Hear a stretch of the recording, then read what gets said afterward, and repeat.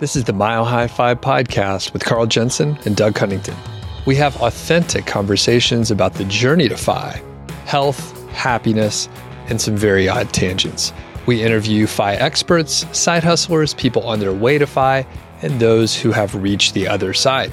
Join us every week, and if you want the show notes and links and all that other stuff, head over to milehighfi.com. Hey, what's going on?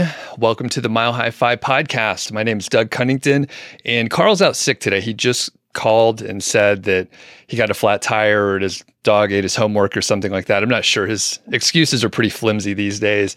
But in Carl's place, we have a wonderful guest host, JD Roth.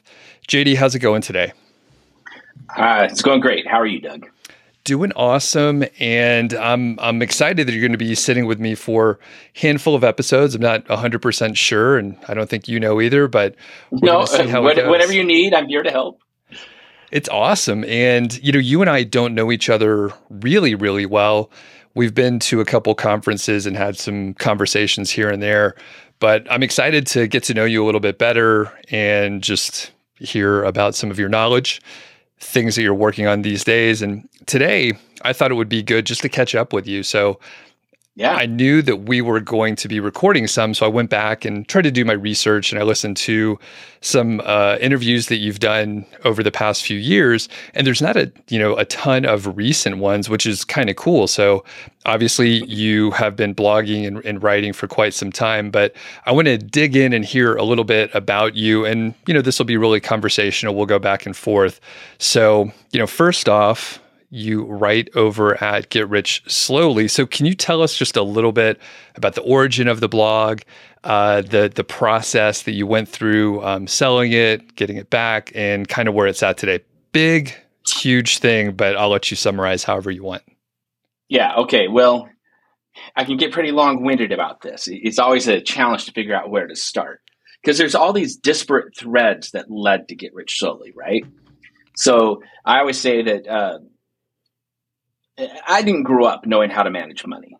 I know a lot of people in the personal finance space, they had parents that were able to teach them how to manage money, or they figured it out themselves. But I came from a family, we were relatively poor. I mean, not relatively, we were poor. My mother just died about a month ago, and I've been going through all the family archives, like her writing and dad's writing. And reading their journals, it's clear they did not know where money was going to come from. There were times when they had to rely on the church to provide food for the family. We didn't have water for a summer.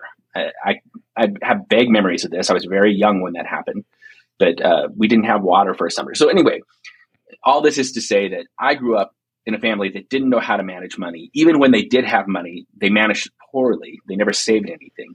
So that's one thread that led to Get Rich Slowly. Another thread that led to Get Rich Slowly is I've always been a writer. From a very young age, I liked to write.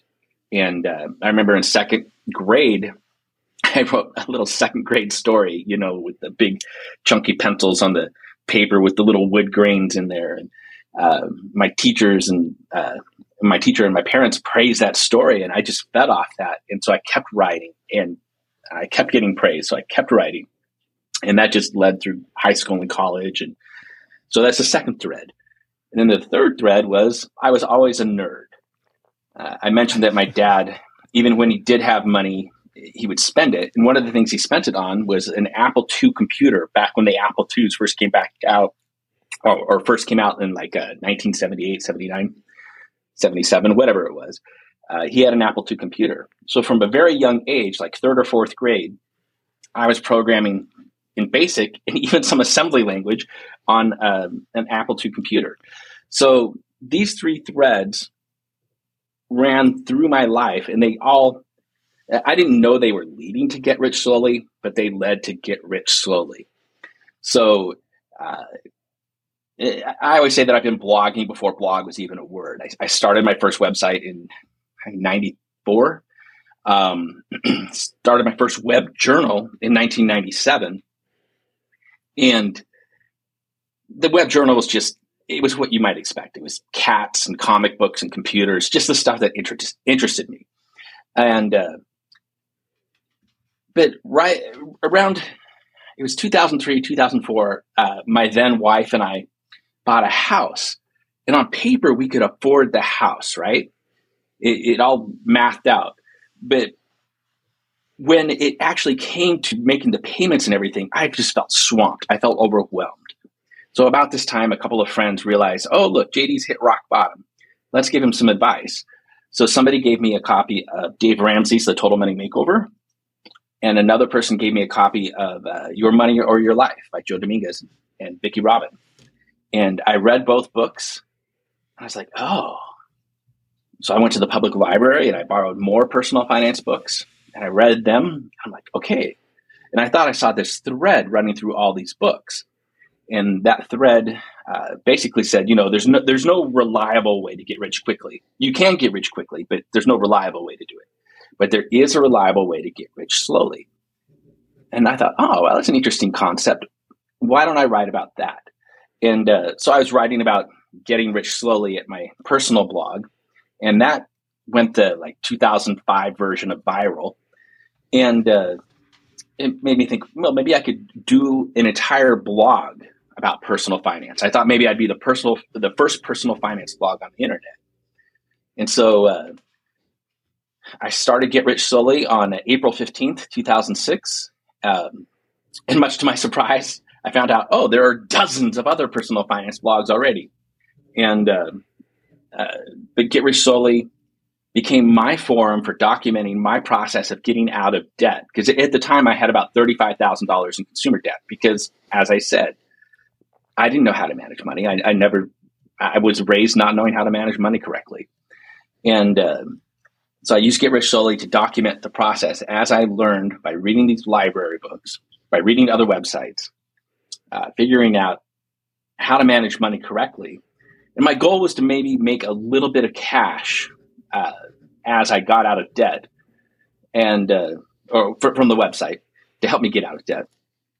And then the complete irony of all of this is I started the site on April 15th, 2006. About 3 years later, almost exactly to the day, I was able to sell the site. And through selling the site, I got rich quickly. So complete irony. It's not something I set out to do. Right. But it happened. And so that's the long story of how Get Rich Slowly came to be. I sold it in 2009, stuck around for 3 years as managing editor, and then just kind of went my own way for several years. And then 2017, I had an opportunity to repurchase the site, so I did. And I've been back at it since 2017. But got it. Yeah, it's something we can talk about in the future. My motivation is much different. My feelings about the internet are complicated at this point. So Get Rich Slowly has been a very interesting thing for me to work with. Okay. That was a great summary for a very big question. So that caught us up pretty well. I'm not sure it was a summary. It's more like a long story. It's pretty good. It gives me a lot of threads to pull on here. So, very interesting that you were able to sell the site just after 3 years. Now there's, kind of a very mature, online real estate brokerage sort of business out there where you can go and, list a site and sell it in a few weeks. There's full industries around it. But back then in 2009, probably a little different. Monetization was very different back then. Yeah. Did you know how to navigate that? Had you ever sold a business before? No, my father had sold a business. That was part of the mythology of my childhood, I guess, is my father was a serial entrepreneur and he was always starting businesses. And he had built a very successful business that he sold in 1980, I think. And the terms of the deal were he was supposed to receive 10 annual payments of $30,000 each, which was a reasonable amount back then. So it was $300,000 he sold the business for, but he only ever saw the first payment. And the person that bought it from him basically bailed on the deal. And so, yeah. And so I had seen that. And then actually that ended up playing into my own sale of Get Rich Slowly, because I was so nervous having seen my father get burned that I was offered I took 30% less than what I was originally offered in order to get more money up front. I was like, no, I'm not going to, I don't want to risk not getting paid. So I took 30% less, and that was giving up a lot of money. And in retrospect, it was foolish, but I didn't know it. You make the best decisions you can with the information you have. Right. Okay. Got it. And was it hard to sell it? I know some people with their business, it's their baby. They spent so much time, and it's hard to let it go. And you don't have any control after that. So you're scared that someone else is going to fuck it up after you spend so much time working on it. Was it hard to release the business there? Absolutely. 100%. Anyone who's read Get Rich Slowly knows that, yes, I'm covering these topics that most personal finance writers cover, but I do it from a much different way, generally speaking. I tell stories. I write from personal experience. I never write about something simply to try to make money off it, especially back then. Back then, I was credit card averse because I had gotten into consumer debt through credit cards. So I refused to write about, well, I would write negative articles about credit cards, but I wouldn't promote credit cards. All the money that I made from Get Rich Slowly was from display ads or from pitching savings accounts, which back then you could do that because savings accounts had high interest rates. But I didn't make any money off credit cards. And anyway, I kind of lost my train of thought here. Yeah, it was my baby. And I built this community of people that I really enjoyed interacting with. So it was tough to let it go. And that leads to a second foolish thing I did is the deal I made with the company when I sold the site. They wanted me to stick around for 3 years. But the reason I ended up getting 30% less is I was like, no, I don't want to stick around for 3 years. I want to walk away. And then I stuck around for 3 years anyway. So it's foolish. I basically worked for free when I could have had this extra money. Right. Oh man. Well, you seem like you're okay now. So I guess everything worked out. Well, and this is why I bought the site back too, is when they approached me, I'm like, they said, we're going to sell it. So if you want it back, you can buy it back from us. I'm like, yeah, it's my baby. I want it back. In retrospect, that was also a foolish financial decision. I had started a second blog called Money Boss, and I was really enjoying Money Boss. Money Boss it took everything that I had learned about personal finance and blogging and really distilled it. And I was really pleased with its direction. And I basically fucked things up by buying Get Rich Slowly back. But okay, it's okay. I have it now. It's my baby. It's just a mess. Got it. Well, and if you're all right, let's dig into that. So like so you got it in 2017 and you've been working on it. I imagine there was a huge amount of content, not just things that you wrote in the past, but all the things that the new owners put and published for years. So yeah, where is it at right now? How is that process of cleaning it up going? Oh, Lordy. It's chaos. So yeah, when I repurchased it, there were 5,000 articles on the site. I'd say about half of them came under my reign and the other half were under the new owner's reign. And to get it to where I wanted to be just seemed overwhelming. So I brought on a business partner, Tom Drake, who runs Maple Money out of Canada. And he and I we performed content audits. We excised a huge amount of material, moving some of it over to my personal site, just killing some of it. But honestly, we were overwhelmed. And with a project like this, it's difficult to know where to start. So last year, in 2021, summer 2021, I realized, I've been moving in the direction of trying to own and write and run a personal finance blog that follows the modern format for personal finance blogs. And I don't want to be a part of that. I don't fucking care about monetization. I don't care about marketing. I don't want any of that. Yes, I would like to make money from the site. There's no doubt. But I don't want to do it if it comes at the cost of selling my soul and doing things that don't seem right to me. And so I went to Tom and I said, you know what? I think I want to buy you out of the partnership. I want to do this on my own. And I want to convert Get Rich Slowly into what I call it like an encyclopedia of personal finance, an online encyclopedia of personal finance. And that means basically just stripping it down to bare bones, making it look like a blog from, say, 1998, meaning very text heavy, text forward, but with modern sensibilities using modern technology. And so that's what I've been working on for the past year. But I've been the process has been thwarted by like heavy events in my personal life that keep getting in my way. And so I try not to be frustrated because I have all these goals. I have these things I want to do with Get Rich Slowly, and I can't because real life keeps happening. Right. It's, this is super interesting for, a lot of reasons. One, you've been at it for a long time. There's all the history with the blog. You have a vision that is, like you said, completely different than the current sort of blogging model.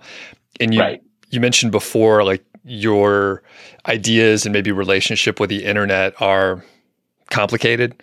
So what do you mean by that? When the internet started, when it first came into being, and I mean in popular culture, I don't mean like its actual origins back in the 80s or earlier as ARPANET, but I mean like in the 1990s when it first became to be a thing, it held a lot of promise. And it allowed a more egalitarian sort of information distribution. That sounds all techie. What I mean is it allowed average people like you and me, Doug, to have voices. The big companies were not yet on the internet. They might have had like web pages, but they were not internet first. Nowadays, most media companies are internet first, or at least internet equal, because the internet is supplanting television. But back then that wasn't the case. And so it was a lot less corporatized. It was a lot less profit driven. A lot of what I'm about to say is going to make it sound like I'm some sort of fucking commie or something. And okay, yeah, I've got a little bit of that kind of stuff in me, but I'm a diehard capitalist. I was raised in a family where entrepreneurship was a big thing. I'm an entrepreneur myself. And yet I'm a small business entrepreneur. I'm all for small businesses and I love to see that stuff. But I hate what I call the American corpocracy, which is like, I feel like we are a nation that's not ruled by individual votes. We're ruled by corporations, which have far too much sway in our social political environment. I hate that big companies control everything. And I read a lot of stuff online about late stage capitalism and stuff. And I don't agree with a lot of it because, again, I'm a diehard capitalist. And yet there's grains of truth to a lot of this stuff. And it drives me nuts. So all this is to say that in 1998, when Google first came out, Google was amazing. They had a motto, don't be evil. That was their motto. They were very upfront about it. And they were great about making the web a better place, making it easy to find stuff. Well, now, 25 years later, Google has gotten rid of that motto, don't be evil. That's gone by the wayside. And in fact, if they had a motto, it would be like all the money all the time is what they're after. And so Google's like that. Amazon's the same way. I love Amazon. I use it all the time. I'm waiting for an Amazon order right now. But it's such a frustrating site to use. I go and I search for something and I get 30 million results that aren't the thing I'm searching for. I've literally searched for a book that I know exists on Amazon and not had it show up on the front page. That's just bullshit. So this kind of stuff is ruining the internet, along with the rampant monetization, and just, I don't know. I long for a simpler time, and I know I sound like I'm an old fart. I get that I sound like an old fart, and I am. I'm a 53-year-old dude, man. So I want to return to this like simpler time. I want to practice what I preach, I guess. So I want to Get Rich Slowly back to this time where you're putting out information, entertaining people, giving people a place to come where they're not bombarded by ads. I don't know how I make money with the site. Maybe I use Patreon or some other donation model. I don't know. I need to explore that. Right. Well, and I have a few thoughts. I'm glad you said a lot of that because it makes it seem like I'm not crazy. Oh, good. So you bring the crazy one. But we have a quick pause from our sponsor, Pfizer. No, I'm just kidding. I'm just joking about that. We have no sponsors. So I'm kind of part of the problem, bridging a couple of the companies that you mentioned. So part of my background in entrepreneurship is like these niche sites. So you get traffic from Google, and then we typically refer people over to someplace like Amazon, and then we get the commission via the Amazon Associate Program. So that's how I kind of came up in blogging and the internet world, which, like you said, like you're trying to search for some stuff on Amazon. It's hard to find the, hopefully some bit of value that the websites that I have had in the past and created and sold, they help curate some of the better items that are out there. So you don't have to look through, 40,000 external hard drives. You have like the 10 best for people that are traveling, for example. That said, like many marketers, which I kind of consider myself a marketer in some ways, they abuse things, anything that works, and then more and more people do it and it gets saturated. So now these sort of niche sites, there's tons of them, and you can see when you're on one because they're referring products, and maybe the reviews are a little shitty and generic, and it's clear the person never actually tested, or maybe they hired writers overseas that can't write very well in English. It wasn't edited well. The information is out of date, slightly inaccurate, full of fluff. So you can, if you go and review a handful of these sites, you'll see that some of it is kind of garbage, which ties us back to your point where, you're longing for a time where you started a blog for free, right? You didn't know that you were potentially going to be able to earn much money. If anything, you were doing it anyway, especially when you go back to my the goal 90s. is $500 a month. $500 a month was my goal when I started. There you go. And yeah, so once the marketers get a hold of something that works, we abuse it, and then it kind of ruins it, and then hopefully things shift. But yeah, it ties it all together. Yeah, and I don't necessarily blame the marketers. People like you're taking advantage of a system that's out there. I've considered doing this kind of stuff myself. I blame Google. And there's a variety of reasons. In this case, it would be because of their search engine optimization algorithms and the way they decide what to show a user who's searching for what did you say? Something hard drive, some kind of hard drive. Like an external hard drive. Yeah, external hard drives. If you search for external hard drives on Google, they're going to show you what their algorithm has determined are the top pages. But because of the way Google works, it's homogenized. That front page is just filled with the same shit over and over and over again. And a lot of it is this marketing stuff.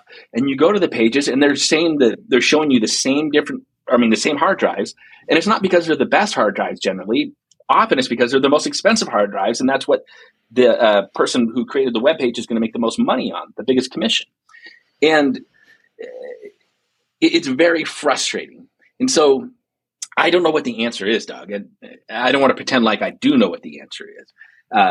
part of me thinks it must be something like what Yahoo started out as, where they were a hand curated web directory of wonderful things, or however they described themselves at the time. But they were a hand curated web directory. And maybe that's impossible in today's day and age, where the internet is so huge and filled with billions of pages as opposed to thousands of pages. But there's got to be a better solution than what's out there. The internet is ripe for some different kind of search engine to come in and supplant Google. I feel like Google's vulnerable. I agree. I'm not sure, how it'll play out. Otherwise, we'd both be really rich and we would be recording this right now. But I think you're right, because I think some people they're getting disappointed in the results that Google will show, and they're not finding what they need. Or at least, I'm finding that more often than not. And and then, the other part is social media, which I'm trying to limit it more and more. Yesterday I put my phone on grayscale and turned off Instagram, which is my time waster of choice. I don't have TikTok. I'm kind of proud of that. I installed it for a little while and then realized it was, making my life worse. So I just deleted it. But what's your social media sort of habits or any, if you have any? I'm writing something down because I think we should talk about it in a moment. Making my life worse. That's a very important thing. So my Reddit is my social media time waster of choice, and it's problematic. And I know it's problematic. Just last night, I spent 2 or 3 hours browsing Reddit. And do I really need to see more cute puppies or more idiots in cars or any of the stuff? I've already seen so many. Do I really need to read more about Taylor Swift? I'm a huge Taylor Swift fan, and so I browse her subreddit. And the answer is no, I don't need to be doing this stuff. There was a time that I would read books, and I know that it's something that you and I want to talk about in the future is books. And I've been trying to get back into reading, but my rampant use of social media has pretty much destroyed my ability to read long form content. And I don't like that. It makes me unhappy. One thing that I will say, so we're recording this in early November of 2022, and there are little glimmers that maybe the 2 largest social media companies are imploding, self-destructing, and that doesn't make me sad. I don't think they will actually implode or self-destruct, but it wouldn't hurt my feelings if they went away. Yeah, same here. I actually I'm glad you mentioned Taylor Swift. I was going to ask you because I know you're a pretty big fan, and part of this show is we go on a tangent. So tell me a little bit. Tell me about, this is a good shift. So tell me about Taylor Swift a little bit. Several people have told me in the last week they're so excited about her new album, which recently came out. And I'm not an anti-fan or anything like that. I think I was in the wrong demographic when she was coming up. So Taylor was a little off my radar. So what's your story? Oh, that's nobody's ever asked me my Taylor Swift story. Well, I'm in the wrong demographic too. Because again, I'm a 53-year-old white guy. But back in 2008, 2009, whenever it was that she released her album that had You Belong With Me on it, I really liked You Belong With Me. I thought it was just a cute song. I was like, oh my God, that's a cute song. And I didn't pay much attention to it. I was like, okay, cute song, whatever.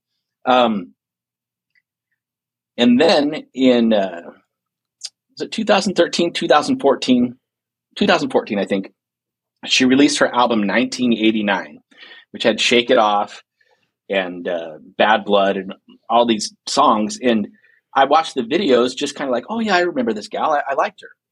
And I was like, holy shit, I love this music. And so 1989, that album just became like my soundtrack for the next 5 years. It's only in the past few years that I've stopped listening to it over and over and over again. It became one of my favorite albums of all time. And to give some context, I grew up, U2 was my favorite band. When I was in high school, that's when U2 was, I was listening to them just before they became popular. And then they became popular, and they all through college, I loved U2. And then after U2, it was Sinead O'Connor. I always said Sinead O'Connor was my soul artist, and she still is. Yeah, so then it became Taylor Swift. And then, so over the past few years, I've just really grown to appreciate, first of all, her business savvy. Man, she is sharp, sharp, sharp. As a marketer, as a business owner, I mean, calling her a business owner it undersells what she does. But I think, Doug, the reason that I really admire her is her writing abilities. At my heart, in my core, I'm a writer. And that's what Taylor Swift is too. She is a writer. And God, I just admire what she's able to do. So amazing. I'll download 1989, check it out. And I've never mentioned this to anyone. I don't even think my wife knows this, but when a Taylor Swift song comes on, I don't change the channel. Sometimes I'll turn it up. So I think maybe I just, I didn't pay too much attention. I didn't want to admit it to myself, but here I've admitted it to you and everyone else. So I'll check it out and I'll get back to you. I'm going to out another member of the community, one of your neighbors, a certain Mr. Money Mustache. He and I have had an agreement that on the next Taylor Swift tour, we were going to go see her together. I don't know whether he's still up for that. We made this pact several years ago. So I need to check with him. I haven't texted him since the new album came out, but okay. Yeah, he's not as much a fan as I am, but he is a fan. So. That's cool. All right. This is going to be a thing. Can you give any examples of her, business savvy or branding or anything like that? Someone else mentioned it and I don't know any of the details. So if you have any like broad stories. Well, there's two things. First of all, she, since day one, has been cultivating her relationship with her audience. She has been, I don't know what the right word is. It's not like it's I'm sure there's some calculation behind it. But she has been so grateful for her listeners ever since she was just a teenager performing during high school, at places around Nashville. So she does things like send her biggest fans, she'll send them gift boxes, or she'll hold surprise private concerts, or she'll show up at their weddings or whatever. She cultivates this relationship with her fans as much as she's able. I mean, because let's face it, she's a superstar. She can't be out and be in everybody's lives, right? But she tries to cultivate it as much as possible. And to me, some of that could seem cold and like inauthentic, but it seems authentic with Taylor. Second, she's got this whole thing where she wanted to repurchase her master recordings. She finally had enough money she could repurchase her master recordings, but the company that owned them wouldn't let her do it. And they sold the master recordings to somebody that she hated. I don't know the details of everything, but I know his name is Scooter Braun. And so Taylor's like, all right, motherfuckers, fuck you. And so what she's doing is she's re-recording all of her old albums so that the fans will purchase the new albums. And when it comes time to like license songs for commercials and so on, people go to her for the licensing for the new versions. I think that's just tremendously smart. And it's wow. Yeah, she's great. Yeah, I love that. That's it's very smart. And then she knows, and the companies know that are going to potentially license her music that they don't want to get on her bad side. I take it. That's right. Because awesome. Then there'll be bad blood. Yeah. So I want to go back to something that you brought up earlier. You were talking about social media making your life worse. And I think this is an interesting concept. Are you familiar much with the Amish at all and their relationship with technology? Just a little bit, but not super close. I think I heard maybe a Kevin Kelly interview on Tim Ferriss where he talked about the Amish a little bit with that, but that's it. Oh, I should listen. I love Kevin Kelly. So the Amish, the way they're widely known for running around on horses and buggies and not using phones and having outhouses and stuff. But what I think is interesting about the way the Amish work is whenever they encounter a new piece of technology, the question they ask themselves is, okay, will using this piece of technology bring me closer to God? And that's how they decide whether or not to use it. So does a phone bring me closer to God, or does it put me farther away? And for whatever reason, I don't claim to know what their logic is. They decided that phones, generally speaking, no, it takes them away from God, so they don't use phones. Now, they do use them in their businesses and stuff. I don't understand their reasoning, and I'm not claiming to, but I just know that that's how they evaluate technology. And so for me, I feel as if what I should be doing is asking myself, like when I'm using social media or even the internet in general, I should be asking myself, does this make my life better, or does this make my life worse? And if it makes my life worse, then why am I using it? I don't do this, but I should. Right. Yeah. That sounds like a good thing. Well, and it's tough. Part of it is I know that you can, and people will make arguments that you can use any one of the social media platforms in a positive way. You can learn stuff on TikTok. Someone was telling me that they heard that you could learn stuff. And I'm like, sure you can, but like it always devolves to like women in swimsuits and like puppies for me, like pretty much every time for any of the social media platforms. And it's too easy to digress into a place that you didn't plan on it, because the algorithms are so good. There's engineers and psychologists like trying to just, get you to stay on the app longer and longer. So I'm not sure if I have the discipline. I'll rephrase that. I don't have the discipline to not digress into that area. Maybe one hack is to just try to create more than you're consuming, or maybe only create. Yeah. And at that point, you're pushing out the material versus like consuming it. And I think that would be, positive overall. That said, I pretty much never do that. I mean, I'm definitely consuming 99.9% of the time. You're creating right now. Oh, true. No, I get what you're saying though, because I think the same thing. I've gone down that same line of thought. It's social media turns us into passive consumers of information and entertainment. I mean, we just sit there and scroll. Again, last night I spent 3 hours in bed looking at Reddit, and I'm just like, scroll, oh, puppy, doop. Scroll, oh, Taylor Swift, scroll, oh, Star Wars, and that's what I do. And that doesn't make me any more informed. It doesn't make me any more intelligent. It just kind of, it turns my brain off. And I understand that what I'm doing is the same as what we used to do in the 1970s and 1980s when we were watching television. It's the same exact behavior. I would argue that in some ways the Reddit and social media is better than television, because at least you're kind of actively pursuing your interests instead of just watching the Cosby Show.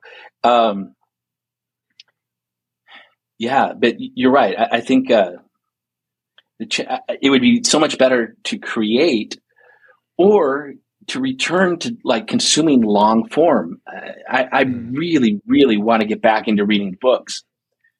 I was making great progress on that earlier this year, but again, I've been derailed by big life events, and you can't control big, ugly events. They just happen. And right. I need to get back on track. Cool. Yep. So we definitely got, way off of our outline here, but I'll reel us back in so we can wind it down. So we were talking about Get Rich Slowly, and it's a huge project. You have kind of a vision. That's obviously a big project. Any other projects that you're working on these days, whether it's, personal goals or, professional things, books or anything like that you're working on? No, I'm in a project-less state. My big project right now is getting what I'm calling the D design of Get Rich Slowly implemented. I have it as of this moment, which again is early November 2022. I have it up at jdroth.com, which is my personal site. I have the current working version of my D design up there because since I get no traffic, there's no ramifications to put it up there. And so I want to get this figured out there and then moved over to Get Rich Slowly and then start working. It's going to be it's basically a 5-year process, I figure, to get everything converted to the new format. Okay. But I'm okay with that. It's just, that is my big goal. But you know what, Doug? This might be a topic for this is a topic for a future show. I'm actually working through some exercises in a book called Designing Your Life. And it's specifically trying to get people to like think outside the box to explore what like alternate careers or alternate realities might be like for you.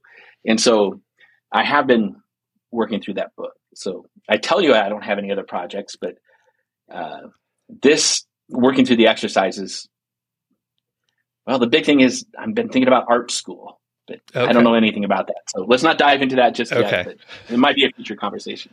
Very interesting. And so, and that kind of, I guess it sort of encompasses, professional and personal goals a little bit. Any personal goals? A couple of times you've mentioned fitness and getting, back to the gym a little bit. Yeah. Anything notable there? No, I think getting fit, developing fit habits. So one thing that I'm sure that I will mention over and over again as you and I talk in coming weeks, I often talk about how financial independence and getting out of debt, these should not be your goals. Financial independence and getting out of debt are side effects of doing the right things with your money. So your goal should be to figure out how to set up a system that will give you a personal profit, will generate so that you're earning more than you're spending every month. And if you do that, you will pay off debt. You will become financially independent eventually. Well, fitness works the same way. And right now, I'm basically going into debt with my fitness, which means I'm gaining weight because I'm making poor choices. And so my goal is to get the systems in place where I'm making smart choices. And that'll allow me to not only lose weight, but to get fit. Perfect. Yeah. And I think that's one thing. I have a very good habit of like fitness and, like everything, you kind of go up and down depending on periods of the year, periods of your life and phases. But as a kid, I grew up going to the YMCA, like probably when I was 11 or 12, like my dad would go work out and I would play basketball or do something. So, where did you grow up? In the Atlanta area, in the suburbs. Atlanta, okay. Yep. Yeah. So just suburban USA. And we, just made it a regular thing. And I was never, I know you probably think, Doug, you look so athletic and strong, but I'm not. I'm a little nerdy guy, and I stayed in relatively good shape. Luckily, I have sort of a smaller frame. But many folks in my family did struggle with cholesterol, high blood pressure, weight, like all that kind of stuff, all across my family, both sides. And, I knew as I was getting older, I would really need to keep it under control. So I've kept the habit up, even if, probably half of my workouts are really not that great. I have a great habit of getting to the gym, even if I know I'm not feeling up to it.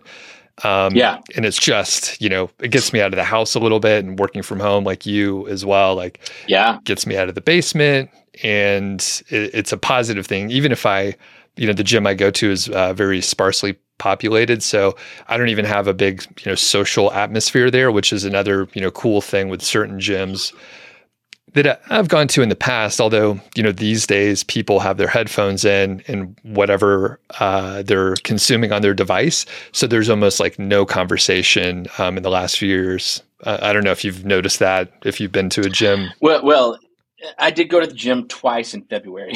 Okay. Yes, that's what it was like. But I haven't been back. Yeah. Oh my God.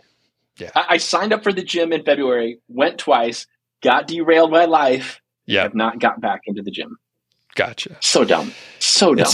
It's so easy to like get into the habit of not going. And then, yeah, well, we support you whenever you get back there. Thanks. It'll be great. Well, hopefully you and I will be having a conversation before long about, oh, hey, you've been going to the gym.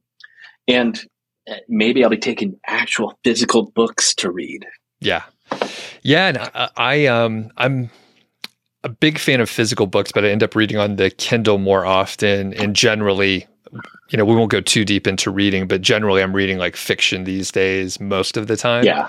But yeah, what are you reading like right now? At this very moment, I'm reading this book called The Courage to Be Disliked. Okay. How to free yourself, change your life, and achieve real happiness. It's really about Adlerian psychology and how to just like, it's not so much about the courage to be disliked, but the courage to choose what makes you happy without thinking about without caring what other people think. Awesome. That's cool. Kind of a book about happiness. And I have a couple happiness books. Yeah. What are you reading? So I just downloaded one, which I've read before. It's Gretchen Rubin. Is it The Happiness Project? Yeah. Yeah. So I haven't read that in a while. And then there was another one that popped up. All these are, free on the Libby app for my local library. Mm. And the other one is Stumbling on Happiness. Yeah. So I'm going to read those two probably in the next couple of weeks here. Those are both great. The Dan Gilbert one, the Stumbling on Happiness is a lot of my ideas come from him and from the positive psychology movement in general. This might be a good topic for the future. Is like the ideas of positive psychology and how they can really improve your life. Cool. Yeah, I'm excited to check that one out. I have not read it before. So before we kind of shift gears and wind down, are there any other topics on your mind, JD? For future conversations or for today? For today. No, I mean, I want to know more about you, but maybe I'll just pick it as we talk in the future. Maybe I'll just ask you questions. So I got you're from Atlanta, and yeah. So. Well, actually, you can ask a couple right now. We certainly have the time, and that's what how much time? How much time does Mile High Fi go?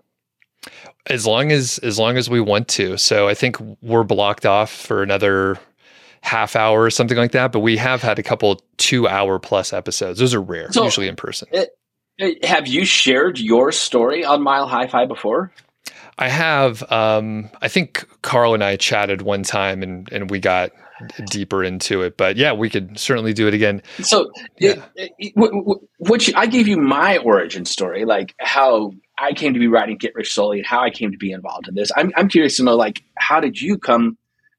Well, you mentioned the fact that you've been running niche sites. That's something that's always fascinated me, by the way. I own far too many domains, and they're all like earmarked for niche sites that I'm never going to do anything with. So I'm fascinated by that. And then how you ended up doing this podcast. And I know you've got a big YouTube channel, right? I do, yes. So how did your life lead you to where you are? And sure. Yeah. So I got out of college in like the early 2000s or so and got a management consulting job. I worked at Accenture for a couple years, and it's pretty tough life on the road. What's Accenture? It's one of the bigger consulting companies, so a handful of people will recognize it. But sure, okay. They often have or for a while they had like ads out and at airports and stuff like that. So pretty big company, and I didn't know shit. I just got out of school, but they ship you off and they charge a lot of money to the clients, and you just try to fake your way through as much as possible. I mean, they teach you a lot, and I have no issues with Accenture. It just wasn't a good fit for me. I mean, I worked there for a couple of years, and it was fine. Made a lot of friends and learned a ton in a really short time frame. And I was kind of. Was this out of Atlanta at the time, or? It was. Yep. Okay. Yep. So in Atlanta for a handful of years, and then I went to a competitor still doing management consulting, IT, software project management. So, yeah, pretty nerdy. I have a computer engineering background. So, did this for a few years, and I was very into podcasts, actually beer brewing podcast from maybe like 2007 to 2013.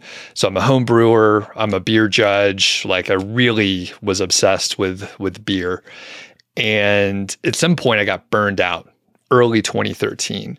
So I was looking around for a new podcast to check out, and I found Smart Passive Income with Pat Flynn. Right. And I thought it was kind of interesting, but it sounded like a scam, earning money online. I had no idea the industry even existed, but I was obsessed, and I listened to all of Smart Passive Income, every episode that was available, started some niche sites in 2013, and kind of dabbled for a couple years. So I had some big successes with those niche sites. Within the first year, I think one of them made like $6,000 in a month. And I thought, oh, I'm a genius. I'm going to quit my job. And then, it crashed and burned. There's a lot of ups and downs. But, fast forward a couple years in 2015, I got laid off. And that was a chance to go full time and take the side hustles and see what I could do with them. And I haven't looked back since. It's been great working for myself. And I've sort of, shifted my interest overall from, really heavy into niche sites and SEO and affiliate marketing to some courses that I created along the way. And I ended up doing Mile High FI because I have my own podcast and YouTube channel. And I moved here to Longmont. I didn't realize it was sort of like the hub for a lot of FI bloggers and just people in general, and interviewed Carl Jensen a couple times. So we had a good rapport, had a good time recording, and then it just was perfect timing. I was kind of itching to start a new show in a different area, probably for about a year. So I had asked a couple people, and then it wasn't a good match or it wasn't a good time to do it. And it worked out perfectly with Carl and I, and that's how we started the show. So I kind of came sideways into the FI community, which is really interesting because I think a lot of the side hustle folks and entrepreneurs and FI people have very similar values, but they don't talk very much, or they kind of eat each other up instead of work together, which is, you've observed that too, right? Yeah. Well, I know that there are different communities where there's overlap. If you do the Venn diagram, there's overlap, but they don't actually, there's not a lot of communication. And so it's not just side hustles, it's other topics too. So do you consider yourself financially independent yourself? Yes. Yeah. So I think, technically probably a couple years ago, we hit that point. My wife does still work, so that, eases things. And then I've still been working as well. But yeah, if you do the math and, you kind of follow a 4% guideline, we're in pretty good shape. And, things shift, expenses go up and down, but yeah, we're in good shape. So we consider ourselves FI. Yeah. For myself, you said you came into the FI space kind of sideways, and me too. I mean, I never set out to write about financial independence. The concept existed in 2006. It's existed since the middle of the 1800s, but it wasn't something that I was pursuing. And in fact, I never identified with the financial independence movement until I met Pete, Mr. Money Mustache, in 2012 at FinCon in Denver.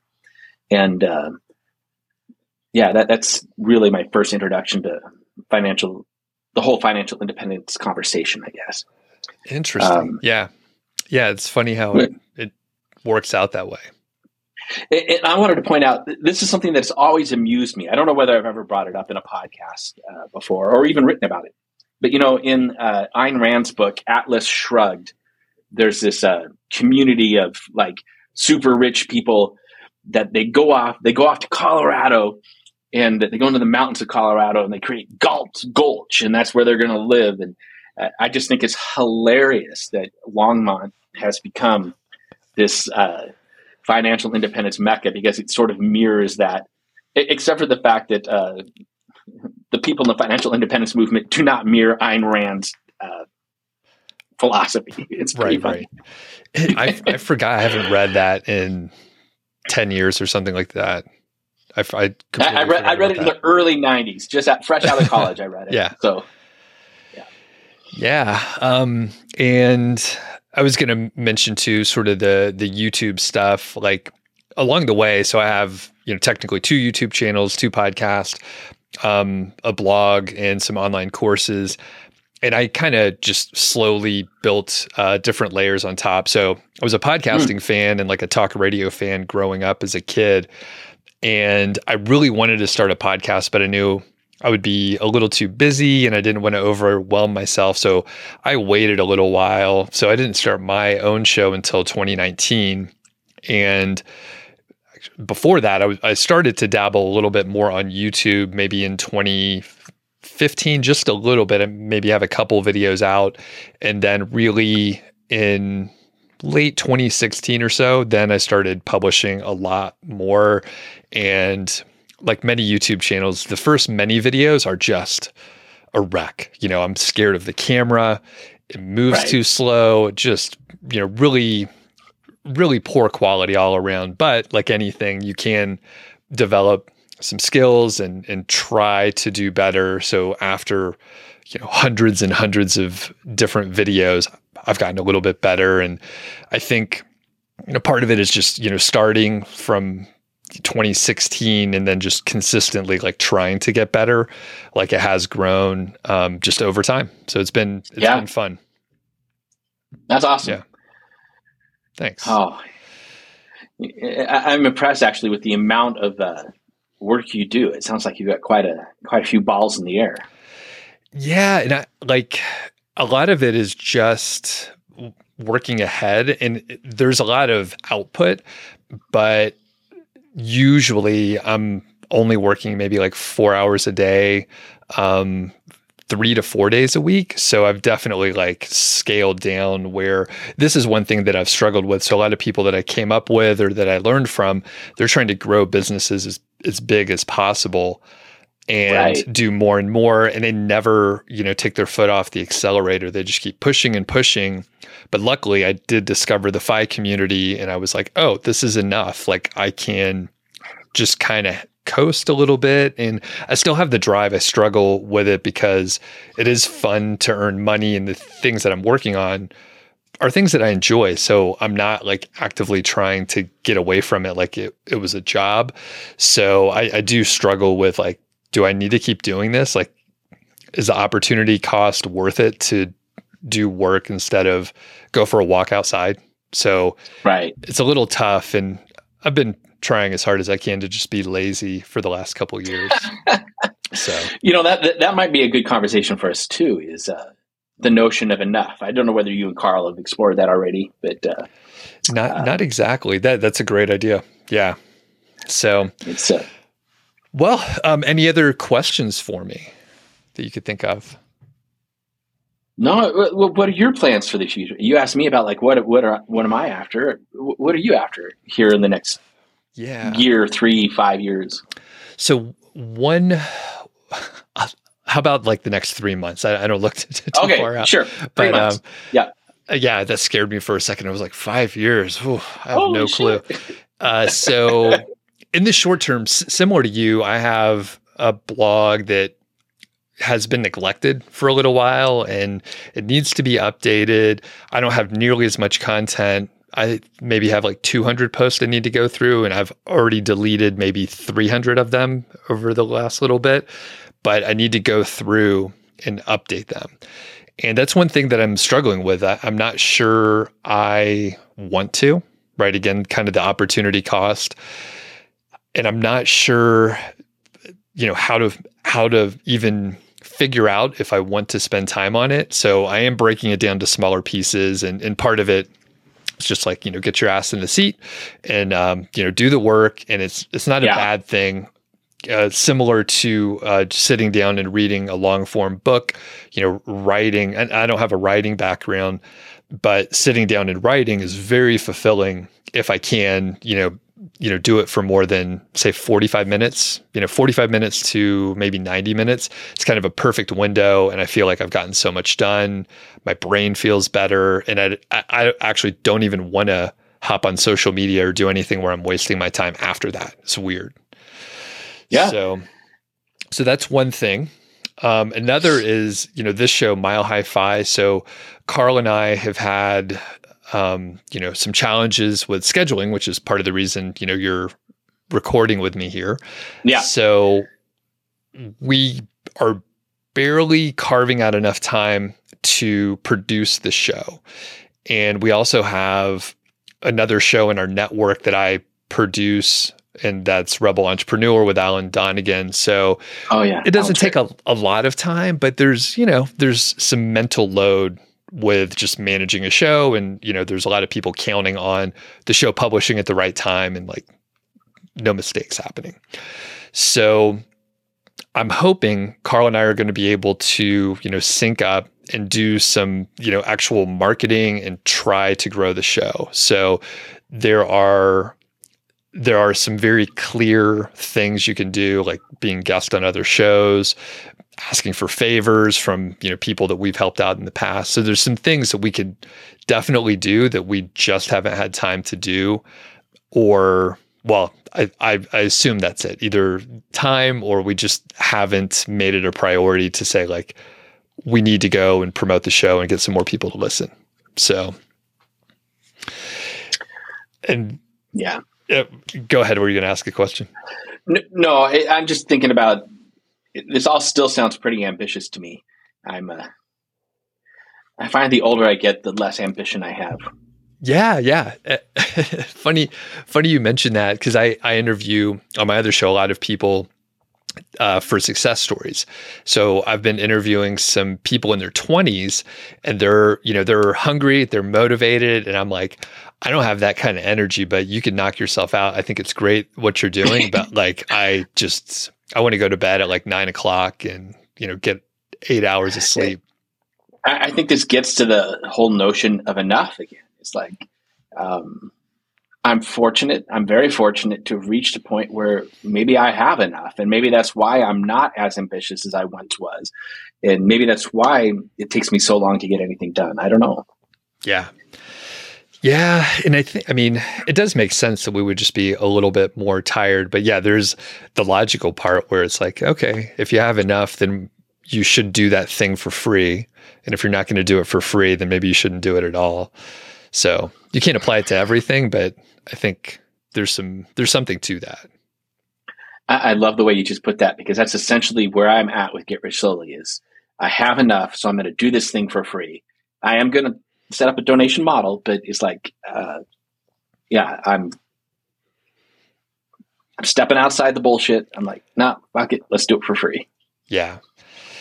And it's, I think we'll probably be struggling with it for months. And like, sometimes we'll feel like, oh, this is a good thing. I would do this for free. And other times you would definitely want to do something else. So awesome. Yeah. Well, as we're wrapping up here, you're guest hosting on this show. So I'm just curious, like what your motivation was when Carl was like, hey, can you fill in a little bit? Why are you sitting with me here? Honestly, my motivation is Carl has been amazing to me. Just like he's been so warm and welcoming and helpful, and he's just a good guy. And so when he asked me if I'd be willing to host, I'm like, yeah, Carl, if you're listening to this, don't get too big of a head. But yeah, it's like, no, I would do anything he asked me to. So I don't have any like selfish personal motivation for being on the show. Okay, that's not exactly true. I do want to learn more about this process. I've told you this in private, that I wouldn't mind starting a podcast of my own, or especially a YouTube channel. And so I do want to learn some of the skills from a selfish perspective, but really my sole motivation was Carl's like, hey, can you do this? I'm like, yeah, anything to help you out, I'll do it. Awesome. I'll make sure he doesn't listen to the show typically, but I'll make sure he listens to this part.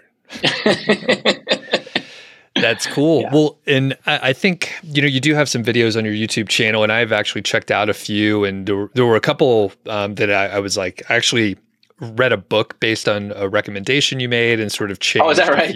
a few things that I was doing. So I do hope you get the sort of motivation and the drive to like do more of that stuff. And yeah, hopefully I will be able to teach you a little bit about YouTube. Yeah, I would love it. It's funny. I made so I recorded something like 69 episodes of what I called Morning Musings, which is just me walking around with my dog, recording on an iPhone. I did that during the end of 2020, then just stopped. And then January 1st of this year, I recorded a video saying, hey, I'm back. I'm going to be recording videos. And then, as I've said several times on this episode, big ugly events have come up this year. And so I've recorded nothing. So at this point, as we're getting near the end of the year, I'm like, I'm just going to record another episode on January 1st saying, hey, I'm back. And so my goal is to start doing videos again on January 1st. Cool. And irregularly spaced, but yeah. I love it. Awesome. Well, JD, this has been amazing. I'm excited to record some more with you. Where should people find you online? Usually I say just getrichslowly.org. It's .org, not .com. But the reality is I think I'm going to try to get my personal site back up and running. So I like I said, I started blogging before blog was even a word. So I've had a personal site for a long, long time. And I think I'm going to, just as I'm remodeling Get Rich Slowly, I think I'm going to remodel jdroth.com and try to get it into shape too. So Get Rich Slowly is the primary place if you're interested in personal finance.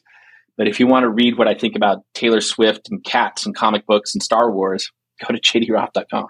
Awesome. And you were telling me about your TikTok before you do dances. Is that right? Oh, right. Exactly. No, I'm just kidding. We'll, I would love to see. I hate it with a fiery burning passion. So it's the epitome of everything that's wrong with the United States or with the world is TikTok. It is. It's so bad. It's so bad. So we'll link up, and JD doesn't have a TikTok to my knowledge, but we'll link up to everything. I do, but there's nothing there. Very good. All right. Well, I'm looking forward to the next time, man. Thanks a lot. Yeah, me too. Thanks for listening to the show. That was the Mile High 5 podcast, and I'm Doug Cunnington, the Balder host, and Carl Jensen is the cool, sexy one. If you dig the show, please do 3 things for us. Number 1, tell a friend, a family member, an enemy about the show. We really don't care who you tell. Maybe forward them a specific show that you know that they will like. It's the single most helpful thing that you can do to spread the word. It's like giving us a virtual high five, and actually we don't give high fives in person, so the virtual kind's pretty good. And more importantly, your friend or family member or even your enemy will appreciate the fact that you were thinking of them. Number 2, make sure you're following or subscribed on your podcast app, Apple Podcasts, Spotify, Overcast, YouTube, whatever you're using, and that way you won't miss a show. And number 3, please leave us a rating and review. We read them on the show occasionally, and you might hear yours out there on an upcoming episode. Quick disclaimer, this show is not financial or legal advice. I'd actually be surprised if it sounded like it. It's really just for entertainment, and that's at least what we're hoping for. But seriously, get advice from professionals. Carl and I are just 2 guys with microphones that sit in my basement and talk. So we'll catch y'all next week.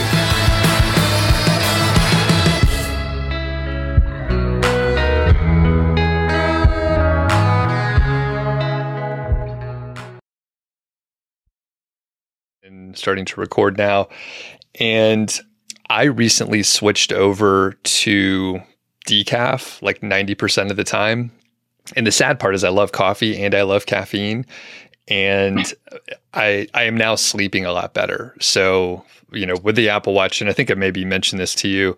So it's like empirically, like very clear 30 to 45 minutes more sleep per night by cutting way down on the caffeine. So I still have it like once a week and I love it, but it makes me sad because I do want the caffeine. I want the rush. I want the caffeine, but I really enjoy the sleep. I think the caffeine is a crutch for me. And because I'm eating poorly and because I'm not exercising, the caffeine is what helps me get going instead of just naturally getting going. And so it would be good for me to revert to my former non-coffee ways. Right. And just drink tea. And what we did, well, again, like I said, I love coffee, so keep doing it if it works for you. But what I did was, I didn't even tell my wife, but I started tapering it down. So I grind my own beans. So I went from, basically 10% decaf down to like 10% caffeinated with 90% decaf. She didn't even notice. I started not enjoying the coffee as much. I mean, just because afterwards I wasn't getting like the dopamine and caffeine rush, but she didn't realize it. And there was no like caffeine withdrawal or anything like that. It was just very gradual over like, because you tapered. Yep. Yeah. Yeah. So if you do it, you could ease yourself off of it and it'll be all right. We did half calf for, I think all during the pandemic, we were doing half calf. And maybe we should go back. But really, the solution, and I don't know why I don't implement it, is to start going to the gym and to eat better. I'm moving in the right direction with the diet, but I cannot make myself get into the gym. It's a problem. That'll be a topic for another day. I love talking about that stuff. Sounds good.